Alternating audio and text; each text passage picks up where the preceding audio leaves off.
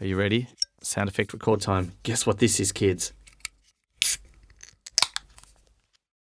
That wasn't a bad sound effect. It had a good hiss on it.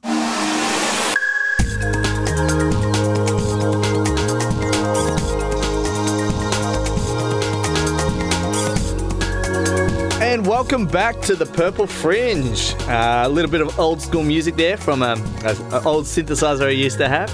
And we're here to celebrate everything that is camera technology.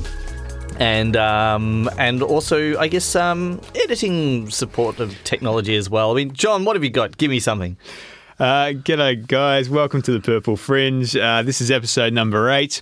Today is probably going to be a bit of a quicker episode than usual because it's after NAB and not that much has really happened, Chris. No, I mean, it's been, there's obviously the sort of series of announcements, but there's been some cool sort of dribble, I guess, like little bits that have come out afterwards. Yeah. That might have been kind of a little late in the day. Maybe they were aiming for NAB and then, Or bits we just perhaps missed along the way and got lost amongst the noise. But we're going to have a look at some of those things today. Before we get into it, though, Chris, just a couple of announcements. We now have a Twitter, the Purple Fringe Twitter account. So if you do want to tweet at us or ask us a question or whatever it may be, it's TPF Show. So at TPF Show, that will get us on the Twitter. We also have a YouTube account, Chris. Wow. It's this new thing the kids are all talking about. Tube. And apparently people listen to audio occasionally on YouTube, which I find quite bizarre. However, we don't want to discriminate, so we are releasing the episodes on YouTube as well as this audio newfangled iTunes/MP3 thing. Wow. Don't you love that? Audio on YouTube. It's the future of efficiency. Yes, indeed. Excellent. Well, let's have a look at what's happening this week. There's a big piece of news. I'm super excited. The Sony Alpha series of cameras has been hacked to limit the recording time. Unlimited, sorry, I should say. So to remove the limitation of the recording time and finally allow us to hit record on a camera and walk away. So a bit of background on this. I believe it's a European tax law, Chris, that prevents cameras that are not meant to be video cameras necessarily from recording more than half an hour, because once they record more than half an hour, they have to charge more tax, I think, on the cameras, at least in Europe. It's something strange like that. It becomes a video camera and then it sits under the video camera tax. And I think if it's a video camera with a removable lens system or mounting system, it counts as a different thing. But I don't know, maybe it extends across to point and shoots as well. It does. That's why you've got the arbitrary 29 and 59 second limit. So occasionally you want to record half an hour or more, and this hack gets around it, a la Magic Lantern for the Canon series of cameras. So this is basically a reverse engineer of the Play Memories app, which is part of the Sony material, I suppose, and it basically should work on a lot of their mirrorless cameras. So the new A6300, for example, and possibly your RX body, Chris. Nice. Yeah. Well, that's something to look forward to. I mean, there's nothing wrong with a lot of the time when you're recording, if you're just hitting record straight after it stops again to pick it back up and get that second half an hour, that's great. For me, I play music and I actually do like to have my camera sometimes at the back of the room recording a show. Yep. If I go and I hit record on it and then I've got to get on stage and play a 40-minute show, it's going to conk out. Yep. So it's nice just to be able to leave a little camera at the back of the room, hit the record button and run around the front. And know that it's going to capture the whole thing. Will it overheat is the question. Yeah, look, it is alpha very much at this stage, so proceed with caution. Very much like whenever Magic Lantern releases a new hacked firmware for one of the Canon cameras, probably not a good idea to install it on day one. Same deal with this. There is the possibility of overheating, and some of the cameras that are listed here, they are quite small cameras, so the cooling is probably not up to the standards of a dedicated video camera, so probably a good idea to proceed with caution at this stage. Have you actually seen what happens to cameras when they tend to overheat? I haven't seen one go full overboard, but the pixels start to go a bit crazy from what I've seen. Yeah, they get pixel jams. Yeah. It's just sort of speckle all over the screen and hold on. And then you also get it where the sensor starts to white out occasionally as well. But it's mainly this crazy stuck pixels, and the noise floor goes up and suddenly gets fuzzy. I've had a couple of times where I've shot in like hot areas where cameras got a bit hot, and you start to sort of feel it getting out of control. Yeah, look, I've had cameras I've been shooting in the sun with, even SLRs, and they get to the point where they are physically hot to touch, and you start to get a little bit worried. And as you say, the noise does go up with a hotter camera, so that's not necessarily going to be a great thing. Just as an aside on that, I think we've maybe mentioned this before, but in scientific imaging, they actually have liquid nitrogen that they pump through the back of the sensor to keep it cold. We might do an episode where we actually talk about sensors a bit, but some of the sensors they have to, the technology to keep it cold, it's not necessarily complex technology. It's just what is the coldest thing we can pump through the back of this sensor to keep it like down temperature-wise that's available on the market. And liquid nitrogen's a bit of a big combination in the high-end scientific imaging market. So and overclockers for their computers. And overclockers. That's a serious overclock if you're pumping liquid nitrogen into it. We've got a new immersive video / VR / 360-degree video camera. How many drinking offences is that? That's at least a couple. That was at least 3. All right. So immersive. Yep. Drink. Yep. Anyway, condition 1 announces the Bison. It's an interesting name. I love the Bison. What? Yeah. Where did that come from? It's a rugged 16-lens stereoscopic 360-degree camera that looks like a lunar lander. It's going to land on the moon very shortly. It does. It's amazing. It's just got these little lenses all over it, and they're wild. Yeah, they look like almost diffused LEDs, but they're actually the lenses. Shoots in stereo, which we all love. I'm kidding, of course. But look, it's an interesting looking camera. They have some interesting design goals, and the guy who is part of the design of this camera is actually a filmmaker. And he's a filmmaker in a war zone as well, who likes to get into small places and to actually capture the real essence of people close up. So I like the idea of something that's because the biggest problem with the GoPro mounts, with all the crazy GoPros that you put on them, is that they don't often do close up. Like all the perspective jumps out, and it'll after get closer than 3 meters. Yep, and when you try and stitch it, you get 2 or 3 of people. So this camera has been designed with that in mind, which I think is really important because we like to get close when we shoot video generally, and generally you can't with immersive video. So if this camera comes through with what it promises, it'd be really cool to have things close to the lens and not have that distortion and weird artifacting and blending and stitching issues that you currently get with the GoPro and even other non-GoPro rigs. Did they put a price on it at all? Not that I've seen yet, but look, even the Nokia Osmo, I think it is. That's definitely a drinking offence. Yeah. The thing that looks like a giant sperm, with a giant ball with a tail, that thing's 60 grand and that still has stitching issues. So anything that can solve that is fantastic. The other thing that I think is interesting is that they've positioned this as a documentary / news camera. And of all the things that immersive video could be potentially good for, I think news is definitely a priority there, because part of news is to take the pictures in news in the package, to take the viewer there and actually give a sense of the environment. And nothing's going to give you the sense of the environment like immersive video. So really? I thought, isn't news to show you what they want you to see? Oh, all right. Mr. Cynical. All right. Me being a hippie who watches things like SBS and whatnot. Cue Illuminati. My non-commercial, well, slightly commercial news. Yes. Ideally, the point of news is to tell you what's actually going on. So this is a tool to do that. And I could imagine it actually being quite effective, especially in a war zone or in a big disaster zone or sporting events. Or, if it can deliver on what it promises, I think this could actually be a more interesting camera, and perhaps not so much for the technology, but more the ideas behind it. And more you set it up, turn it on, and off it goes.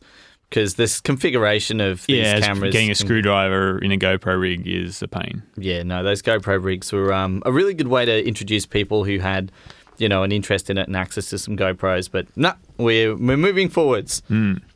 Pelican, Chris. Yeah. What do Pelican do? They fly all around the world. They do. They eat fish, I believe. And they eat fish as well. They also work very hard when they're not in the oceans, building cases for camera gear. And shotguns, from what I can tell. Yeah, they're sort of an industrial casing company. American. Pelican are really good. Their cases aren't cheap, but I mean, their insurance, I think they're not insurance policy, their warranty is basically if you break it, you give it back to them and they'll fix it. Well, they make stuff for the military, so... Yeah, and they're very good with honouring their... Like, you buy a Pelican case, it's guaranteed to be, a good, strong, solid case that doesn't break apart. In my experience, I've never damaged... I've damaged, but I haven't killed a Pelican case yet. Yeah, look, we must have about 70 or so in the office, and... Not a single one? Not a single one's broken yet. Yep. So... There we go. That's a huge thing. Now, these new ones are a bit of a revolution because they're 40% lighter and with the same strength as the original cases. And Pelican cases were never particularly light. And to be honest, that's one of the problems I have with them. And in fact, I actually use the Pelican cases a lot when they're for smaller cases, for smaller things like audio recorders and whatnot. I think they're great for that. But I've actually sort of shied away a little bit from using their bigger cases because, frankly, they're difficult to manage. They're hard to carry.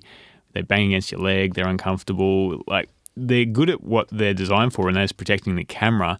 But the ergonomics are a little bit uncomfortable. Traditional. At times. It's a little bit traditional case. And when you're dealing with smaller people, I'm 6'3", so I'm lucky in this respect, I suppose. But if you're not all that large, then some of their cases can be quite heavy. So anything that's going to lighten the load, I think, is a welcome addition. Yeah. No, Pelican cases, especially for the super small stuff, is going to be great just to have it a little bit lighter. And a new divider system inside as well, which is cool. Because traditionally they've had this pull-out foam stuff. The pick and pluck. Pick and pluck foam, which is okay. I've had some good cases for that, but sometimes you pluck it one way and then, because they last forever, you buy a new camera and it's a different shape to what you plucked out. You're like, it's pick and fuck it because you picked it the wrong way. And of course they sell new foam kits for a ridiculous amount of money. Very expensive. Someone's making a good markup there. It's interesting, Chris. It's basically a bunch of what are they? They're a few millimeters thick. They're this a little bit like cardboard, I suppose, but they're not obviously made of cardboard. They're more robust than that. Sort of plastic, but the same kind of. But you've got that sort of perforation in the middle to create a bit of rigidity, and you get these strips of them, and they give you a cutting tool as well. And you basically slide the cutting tool down the width of it and slice it to your desired size. And then you've got these pins that just sort of clip inside the actual wall of this divider and into another wall of the divider on another piece, and they all sort of join together via these clips. So, look, it looks quite interesting. Obviously, once you've cut it, then you can't really go back, but then with pick and pluck stuff, you couldn't either. Whereas at least this is a bit more robust, a bit more rigid, so it's not going to move around. I've always found as soon as you start to get a little bit intricate with pick and pluck stuff, it doesn't last. It doesn't hold, no. You start putting bits in and out and there's corners fall off and extra bits loosen up. Any right angles, they're gone. Yeah. No, I've had the same with the pick and pluck the cases. So look, this seems like an interesting solution, and if it's a little bit cheaper than that pick and pluck foam, that will be a welcome addition as well. The only problem I have with any case company, and this is not just Pelican, this is like if we look at the majority of case companies, is sometimes there's not a case for the size that you actually want to look at. I mean, this is just a generic, you obviously can't get luggage the right size which you want. It's finding a bag which is the right bag for you for anything can be tricky if it's not specifically designed for a product. Yeah. We were talking the other day about a mic kit case. Yeah, look, I've got lots of mics that need to go out to people, and to be honest, I found it really hard to find a microphone case that's going to be a little bit more than just a soft case. It's going to protect the microphone, maybe hold an XLR cable or two, and it'd be the right form factor. So Pelican cases are great, but they tend to be a bit squarish, I found. So for a microphone, obviously, you want something that's reasonably shallow, reasonably long, and not too tall. And I don't think they really make anything for that, which is a bit of a problem for me at the moment because I'm trying to source a case to hold 20-odd microphones. What's the mic? Is it a shotgun? Like an NT? No, it's just a handheld. So like a Rode Reporter or something like that? Yeah, not even that tall, although there will be some of those in the mix. So it could be like something... An M1. Yeah, so like an SM58 equivalent. Yeah. So a standard stage microphone, a cable, and some adapters. I mean, that's such a standard request of the kind of thing that your vocalist would take to a show or something like that. If you had a little case set up for $80, $120 that you could just, pack that in, that's the kind of thing which would be very handy to a lot of people. Yeah. So if anyone knows of a case, please tweet us at TPF Show, because we'd love to hear about those sort of cases, because I've found a couple of, I think it's Optiplex or something like that makes soft cases, and they look okay, but I would like a hard case that doesn't cost a fortune, doesn't cost as much as the microphone itself, that does a decent job of housing it. Yes. Anyway. John, why don't you just 3D print one, buddy? Is that a drinking offence? I reckon it is. 3D printing. Anything with 3D in it, perhaps. What about immersive 3D printing? 3D printing. We better continue the show. That's the next thing, life-size dioramas. Well, you're just in virtual reality, like plucking. Actually, the Vive, I think, has an app where you can actually draw something in 3D and then print it. Yes, it's all the rage on YouTube this week. So. Amazing. Yes. Been playing with them for a year now. They're great. All right, moving on, Chris. Dropbox, do you use it? No, I use Google Drive. All right, fair enough. No, I had a spat with Dropbox because what happened? No, I had to buy a pro account just to sync some files at one point. And yeah. So anyway, never here nor there. Yeah. All right. Well, maybe not you, Chris, but many people do use Dropbox. Yeah. So they've announced something that I think is useful. It's the Project Infinite. If you want to tweet at me, I am Infinite, at Infinite. Jonathan Lang, Infinite. That's another thing. I'm not a K-pop band. They've announced this new functionality to Dropbox, which basically enables you to sync all your files in terms of the actual file names and the extensions, I suppose, without the data. So every file takes up 0 kilobytes on your hard drive, but it shows you what is there. So how is that useful? Well, basically for smaller devices. So if you buy a business account or a pro account with Dropbox, you get a terabyte. And these days, a terabyte isn't huge. However, it is if you've got a laptop probably, because most laptops these days, half-decent laptops, are shipping with an SSD. And that's probably 256 gig in size on average. Yes, it could be bigger, but it's probably not a terabyte just yet unless you spend a lot of money. So my question is, does it bring the thumbnails across for things like videos and photos? Because that would be amazing to be able to scroll through and see something you want and click, and have the thumbnail capability. I don't know, Chris, but you are correct. That would be amazing. No, that's functionality 101. If it does that, I'd be semi-interested. That sounds like a decent request, and you probably only bump up the file size by a very small amount. Fractionally, you'd be sending 30 kilobytes at most. Yeah. Well, look, Dropbox has always had this functionality called selective sync, and I use this all the time because I have a pro account and I sync with a laptop, and the laptop's only got a 500 gig drive in it. So I don't want to sync the whole thing, and this selective sync was basically you could go in and choose the folders you wanted to sync. The only problem was whenever you added a new folder, it added it to the Dropbox sync by default, so you'd run out of hard drive space all the time. So I would like to go in and basically say, look, put everything on selective sync apart from, or this new infinite sync, whatever they're going to call it, apart from the things I have specified, and at least I can see what should be there. And if I want to download it, I can download it on demand. So it was a reasonably seamless tech demo for a PowerPoint presentation. Obviously, a video is not going to be as smooth, but you double click on it, it downloads in the background, it opens in PowerPoint, and everything's hunky-dory. Well, I can handle that. If it's, honestly, the thumbnail thing is a big thing for me, because I'm often looking for a piece of stock or a photo or something for something where I want to drop it in a presentation or reference them. Yeah. And I only have 64 gig hard drive in my laptop, which is even less than you've got, because I've got a transformer pad. Yep. Far out if I could get something like that was, and be mobile and on the fly and not have to worry and go back to like my equivalent of a NAS, that would be fantastic. Indeed. Well, look, it also good idea. It does give you the ability to download things manually as well. So if you do want to make sure it is available to you offline, you're going to a space that doesn't have internet connectivity, you can still download it prior to going out and about. But the other thing, just to point on that, the functionality of the cloud, in inverted commas, is it's a bit slow and cumbersome. And I've always, anything that's got a ping time is going to slow you down. And we are quite fast with the way we scroll and we punch around things and we look at things, and we like to be able to quickly draw a conclusion by doing a big list and showing a type, and we like to do that within fractions of a second. We do work faster than the internet is capable of providing its return queries for. So, the cloud for me has always just felt cumbersome. It felt like a step backwards. So this, for me, really kind of, if it has thumbnails, would be, and a preview of the document would be fantastic. And I would assume they would put that in. They would have to. We hope so. It's still very much an early part of the development cycle. It's very much aimed at business users at this stage as well, but hopefully they do add those sort of features in the not-too-distant future. It's a multimedia future. iCan, Chris. I like iCan. I don't have a lot of experience with them. I've bought a few of their rigs. Bought a screen. Okay, well, we've bought sort of handles and camera mounts and stuff like that.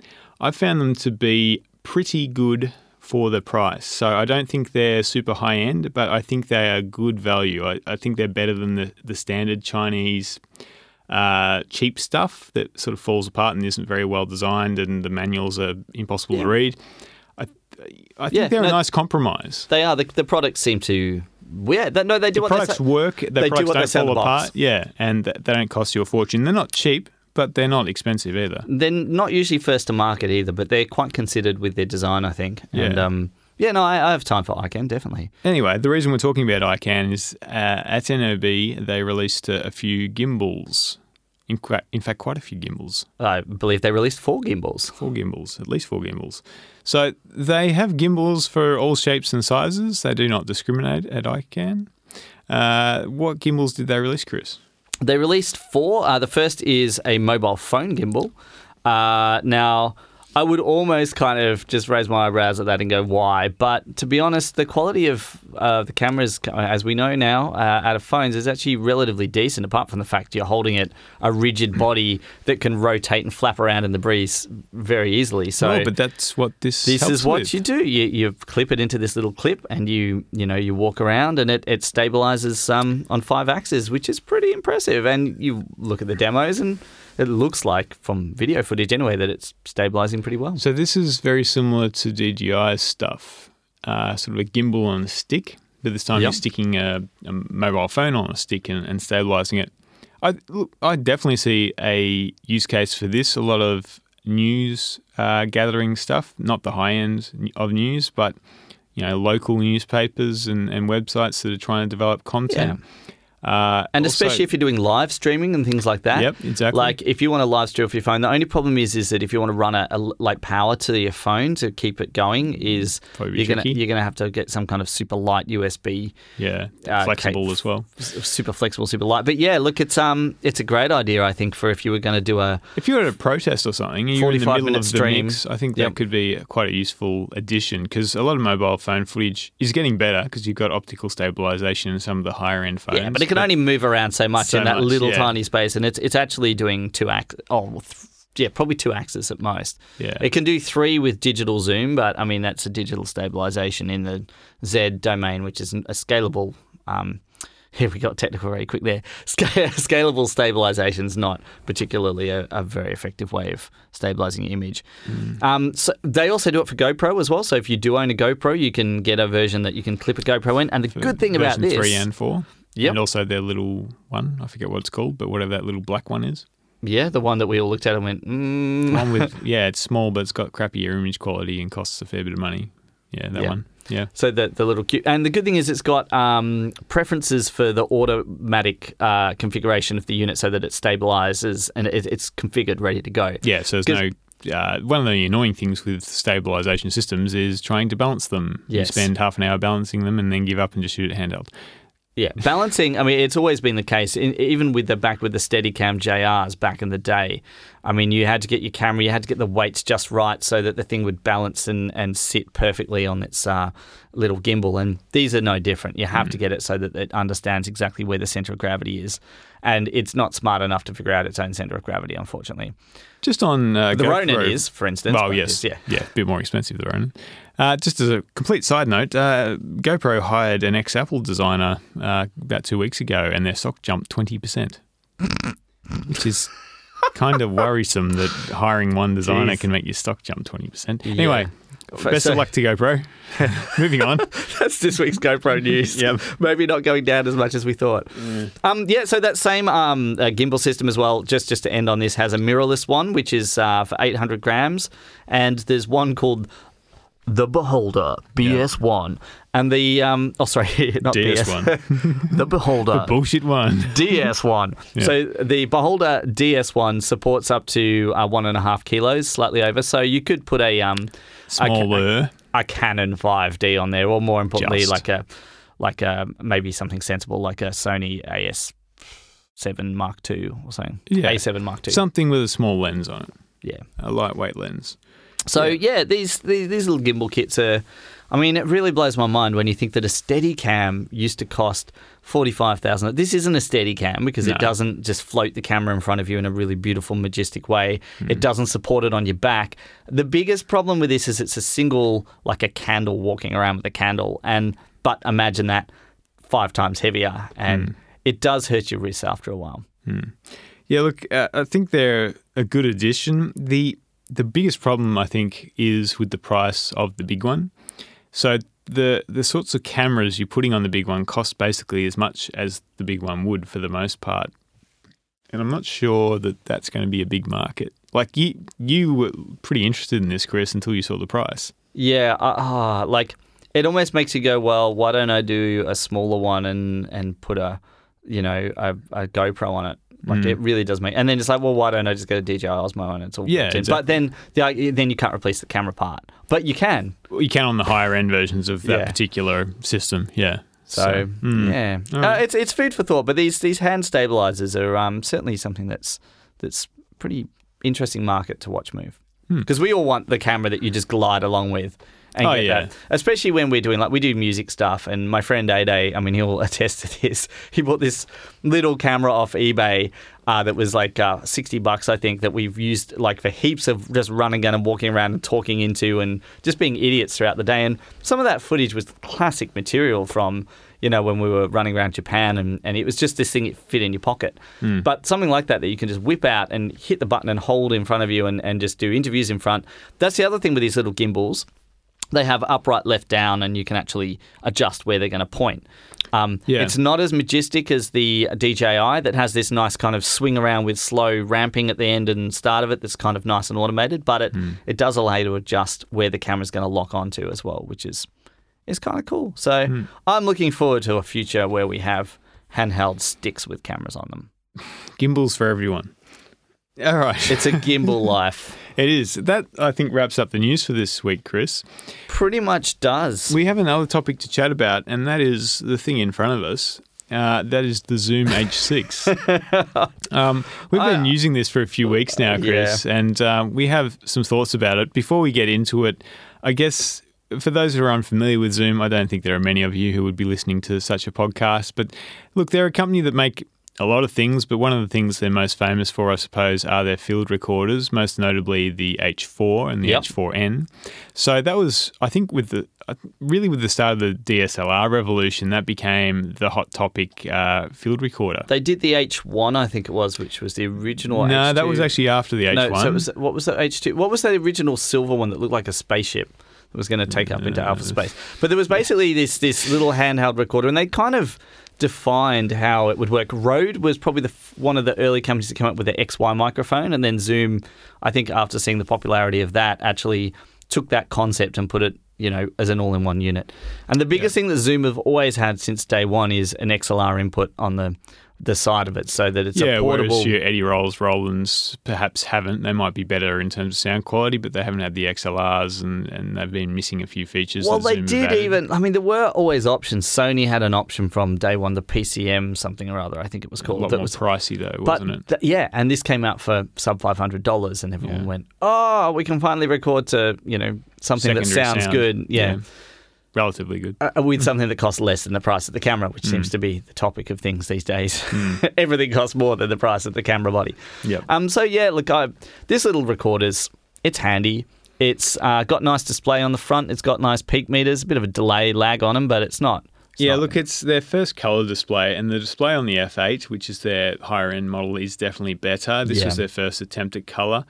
It is still a bit laggy, but it's nowhere near what the H4 was. The H4 was bloody awful when it came to boot times. You could boot Windows 95 quicker than you could boot an H4n. And the pre's on that were hissy. Whether this one seems to be quite clean, quite good. My gripe with it is if I want to jump in and start changing my compressor settings and settings, it actually mutes the audio when you go in to change the compressor. What does your compressor sound like? No Go back idea. to the menu. Go back to exit out. I'm used to having a rack unit where I turn a knob. Even my Yamaha mixer with its one knob compressor is way more functional than this, because you need to be able to hear that as you're dialing it up. What is it doing to the sound? And that for me, I mean the new F8 they've got does all of that, but it's crippled by the fact they haven't thought always about sound engineers using it, I don't think. Now, look, in terms of the good points, compared with the H4, as you mentioned, the noise floor is better. The big thing for me, Chris, is, two things. First, you've got 4 XLR inputs natively, which is a good amount. Most recorders only have 2. The other thing is that you've got analog input adjustments. So whereas with the H4, you're mashing on a digital key on the side of the body, this one you've got independent controls, and they're quite accessible, and they're analog, they're easy to spin, and I don't know if they're analog. They're digital encoders. Digital encoders probably, but analog feel as opposed to pressing a button over. You got knobs on it. Look, it's nice to have knobs. You got nice to have knobs for your volumes. Yeah. Look, I don't have really much to say about it apart from that. Yeah, it is all accessible. You've got your pads, you've got your buttons that are easy to arm and unarm. So if you want to arm 3 and 4, can you do it while you're recording? No. So you have to always stop. Okay, you can pad it on the fly, but that's about it. You can't rearm and change the way. Not while you're recording. And I was trying to go into the menu before to demonstrate some stuff with the compressor and the pass filter, and I can't access any of that or change anything while it's recording. Yeah. So the problem with that is if you're in the middle of a recording and you go, oh shit, there's some wind here, I need to quickly engage my filter. You got to stop. You got to stop recording. You got to go into the menu. Got to find the option. You really need a switch for that stuff. And even my little Yamaha Pocket Track has a switch. But then you would need 4 switches, for instance. But that's okay. It's forgivable for its price. It's a little bit weird to hold, I've found. Yeah. It feels there's no real grip to it.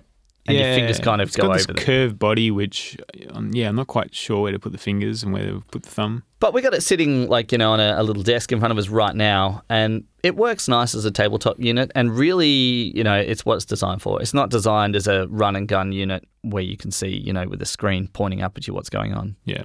The case it comes with is crap. Just like the H4, that was even crapper. I would argue that it's a case that you're getting for free, so you should just, shut up and accept the fact that it's a crap case you're getting for free. You're paying $600 for this thing or less. You can pick up a nice waterproof case from B&H for $100, and that's got laser cut foam, and that's probably the way to go if you are going to buy one of these. It does have this funky adapter on top, so you can plug in different mic modules. So it does have 4 XLR inputs by default, and you can add an additional 2 XLR inputs. So if you want 6 in total, you can do that. So this little clip on the top basically has 4 options. You can clip onto it an XY mic for recording, your atmospheric sound, a mid-side mic for recording anything that you think's good with mid-sound, maybe sort of sit-back interviews and things, or, there's all sorts of things to do with mid-side. You can plug in a shotgun. There's a shotgun mic. That sort of does. Yeah, it's a shotgun mic. Yeah, it's not particularly directional or that good. Or you can plug in the extra XLR inputs that are extremely useful if you've got multiple lapel kits and things like that. I would argue that in the kit, I would love to have seen that option for the extra XLRs and the XY. Now, they give you the XY one in the kit, which I think it's pretty good. I think the XY is a selling point. Everyone needs an XY for doing Atmos sound. But rather than the shotgun one or even just a straight SM58 style capsule, I want to interview someone, put a mic in your face. We're on here at the streets of, the Purple Fringe interviewing John about the show, and I want to just pop a recorder in his face and get his response. We don't have a vox pop option for it at all, really. We've got that shotgun, but shotguns are traditionally more sensitive. Yeah, we just need a dumb, buy it separately. Dumb, dirty capsule that you can just shove in someone's face. So I was surprised it didn't come with that, or it didn't come with the XLR adapter. But that's, I guess, the selling point of it. They are going to make money from people wanting those extra 2 channels. So yeah, you can tell when you buy it that that's the option they don't give you. So weirdly, it comes with a memory card that is an SD card with a micro SD card adapter, which I just find strange. It's a 2 gig card, and I have no beef with that because you're recording audio and it probably isn't going to take up too much memory. And if it is, you can go down the servo and buy a card. But why is it a micro SD card inside an SD card adapter? That's just weird. In case you want to put it in your tablet or your mobile phone. Oh, no, but because news coverage, for instance, if you wanted to send it back, to the field off the thing, you could put a micro in your... Yeah, and you could take it out and you could drop it in the grass and never find it again. Yeah. But you've done this, haven't you? I have done this. I did find it again. It took me an hour. But, I can just imagine you rummaging around blades of grass. This is a different topic, Chris. Micro SD is fucking evil. Yeah. Why? Why micro SD or SD? Micro SD. Micro SD. Too SD. Small. I'm quite happy with SD. I think SD is quite a good card. So you're one of those mini SD people. No, SD is good. CF is a good format apart from the fact that people put the card in backwards and bend the pins inside a camera body. SD, I think, is where it's at in terms of a memory card form factor. Yeah. Anyway, I would argue that the slight detour.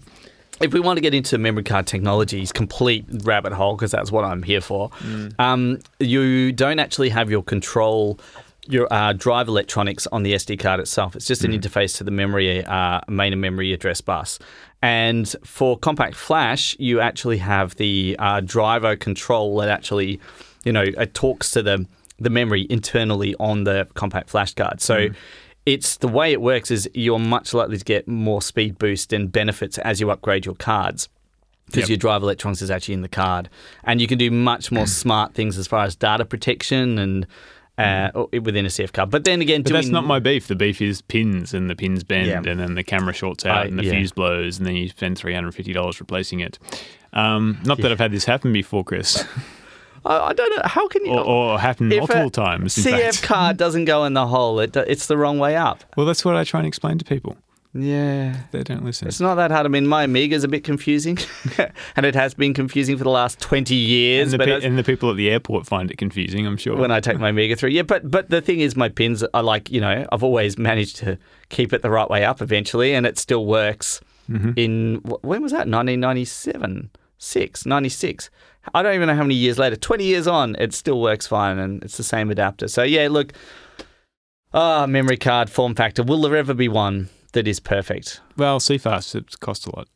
Yeah, I agree. CFast is an amazing format, but, how much do you want to sell your kidney for? Yeah, look, CFast I think will be an interesting format. It's too large for these sort of devices that we're talking about. For the higher end stuff, I think that will be the format that we're rocking in the future, as opposed to stupid bloody P2 cards and all these other weird, somewhat proprietary formats. I think we need to get away from those. See, because P2 was around because laptops had a PCMCI slot in them. Yeah, I know, but that was how many years ago now? XQD cards, or SXS cards for the Sony were the ones that had for SXS slots in your laptop that you could put straight in. But yeah, they're gone as well. Well, they're not. That's the problem. You can still buy bloody S by S. No, you can buy the cards, but the laptops with the readers. Oh, yeah, the laptops are gone. Long gone, yeah. Exactly. So we don't really have, it'd be something with a USB 3 adapter poking out of it or something, but that's not really... SD card. Yeah. So most laptops. It's pretty much... And that's why Blackmagic made their SD card. H.265 encoder. Anyway, let's not talk... That's a drinking offence. All right.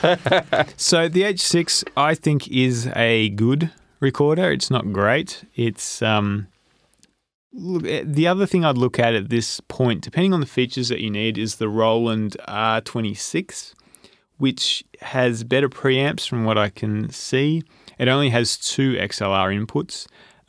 It has nice big chunky volume knobs. It does suffer from handling noise, but in terms of actual recording, it is probably a better recorder, whereas the Zoom wins on functionality and sheer size of inputs, I suppose. I'd say the test cam units are okay too. Yeah, look, the one that we've been chatting, Chris, about doing a bit of a comparison at some point, and we'll probably get to that, but The one that seems to be the best is a bit of an old school name, and that's the Marantz PMD 661. The exact model number escapes me, but in terms of actually getting the best sounding recording, which is kind of important in a recorder, that seems to be the one to go for. It has a terrible interface. It's big and chunky. It's very old school in many respects. But in terms of actually getting good sound, that seems to be the one to go for. Yeah. But look, you've got to go for something that goes with your budget. The more you spend on audio recorders, really the more you get. And sound devices, yeah. Yeah, I can't say I wouldn't recommend the Zoom. I mean, it's apart from the fact you've got to start and stop it to get to features that you might want to be able to toggle on the fly. I wouldn't buy one myself, but I'd potentially recommend it to someone who's like in a band or something like that, who can stop and start again. And if you're doing critical live work where you need to go, oh shit, I need to keep recording it, but I need to fix a problem. If you can't fix it, if you think about what you're doing in advance, you should be okay, and you sound check it. If you've got the ability to sound check and check everything, then yeah. But if you're on the fly and want to get to all the features, can't recommend it. All right, Chris, one last thing before we get to the last segment, and that is another addition at the Purple Fringe, and that is, well, we've had it for a couple of weeks now, and that is chapters with the podcast. So if you have a player that supports chapters, something like Overcast on the iPhone, there are many around, you can skip our boring bits if you want to. If you found this entire discussion about the H6 entirely disheartening and you didn't really care and you just want to get to the beer review, then you can skip it with our new chapter function. There we go. You excited about that, Chris, from your facial expressions? Oh, mate, always. What are we drinking? Getting to the beer section for this week, we are drinking Mountain Goat. Now, a bit of a conflict of interest. Mountain Goat is tied as my favourite beer, but normally it's a steam ale, which is a blue package and comes in a stubby, tied with Little Creatures as my daily drinker. But this is something a little bit different. This is kind of like what we had last week with the Two Birds. It's a summer ale, but this is the Mountain Goat version, and also same sort of colour scheme as last week too. But quite uniquely, this is in a can, which is really bizarre because drinking out of a can for me is like drinking a VB, and that's just unpleasant. Well, no, I've actually got used to it because the Brooklyn Lager and what was it, 3 points or 6 points brewery and stuff do cans as well, and I usually put them in a glass, but occasionally, I'll just swig one out of it. And it's great for music festivals, Well, I think that's why they've done it. It is a summer ale. You can drink it on the beach and not worry about getting glass in someone's foot. That was the biggest stress of going to I can't say to the beach, but to a music festival, and you could go to the beach as well, is actually finding cans because, you get your beers confiscated on the way in. So, I'd happily grab a slab of this. It probably cost me, again, my other spleen. Well, yeah. But it's beer is, it's a nice from beer. what I've read, beer is technically better in a can. Because it keeps it sealed and fresh. There's something about a bottle, and all premium beers tend to come in bottles, and I think it's just a nostalgia factor apart from anything else. But it is meant to be better in a can. I still prefer the bottle myself, but... I'm impartial. I've actually had so many nice beers now that are in a can that I've kind of, I'm fine with both. But it is a bit of a weird experience having that metal kind of hugging around your mouth. It is. But anyway, what do we think of the beer, Chris? That's the important bit. I like it. I think it's a summery drink. It's quite goes down very easily. That passiony fruit sort of flavour, and it's very, definitely very light. It's not bitter at all. It says kiwi, and I'd definitely have that. And New World hops. Holy fuck. New World. Does that mean not bittery? I don't know, but it means like super light string sounds on my synthesizer. Right. Yeah, look, I wouldn't drink this all the time, but definitely a summery sort of drink. If you're not a big beer drinker, maybe this is one that you could try because it isn't too strong. If you get bloated easier with beer, this would be good for later on in the day if you still want something that's decent. Yeah, not too bad. Before dinner drink, After dinner drink. Don't fill you up. Yeah, that's it. It's definitely... It'd go well with probably some marinated meat, I'd say. It's got enough flavour to punch through and still carry. I like it. All right, Chris, that's a wrap for another episode of The Purple Fringe. Again, listeners, you can tweet us at TPF Show. Please do ask any questions you've got and we'll go through them on the show if we can. But that's pretty much it, Chris. Do you want to run through anything else? No, that's it for me. I think next week we'll go back, and I might have a new camera by then. Very We'll interesting. talk about that journey maybe when we get there, because I haven't bought a camera yet, but I haven't bought necessarily what I thought I was going to get. Because I big did twist. that thing where I went into a store and I played with the real thing. Yes. But Can that's change your mind, can't For it? another day. All right, until then, listeners. Empty can? Yeah, well, cheers. That's blown the meters. I think it clipped, yeah. Yeah.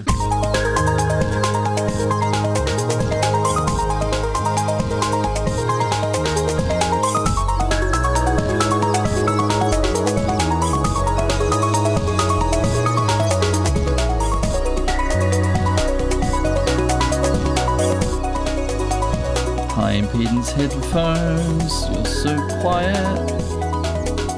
John, say some words.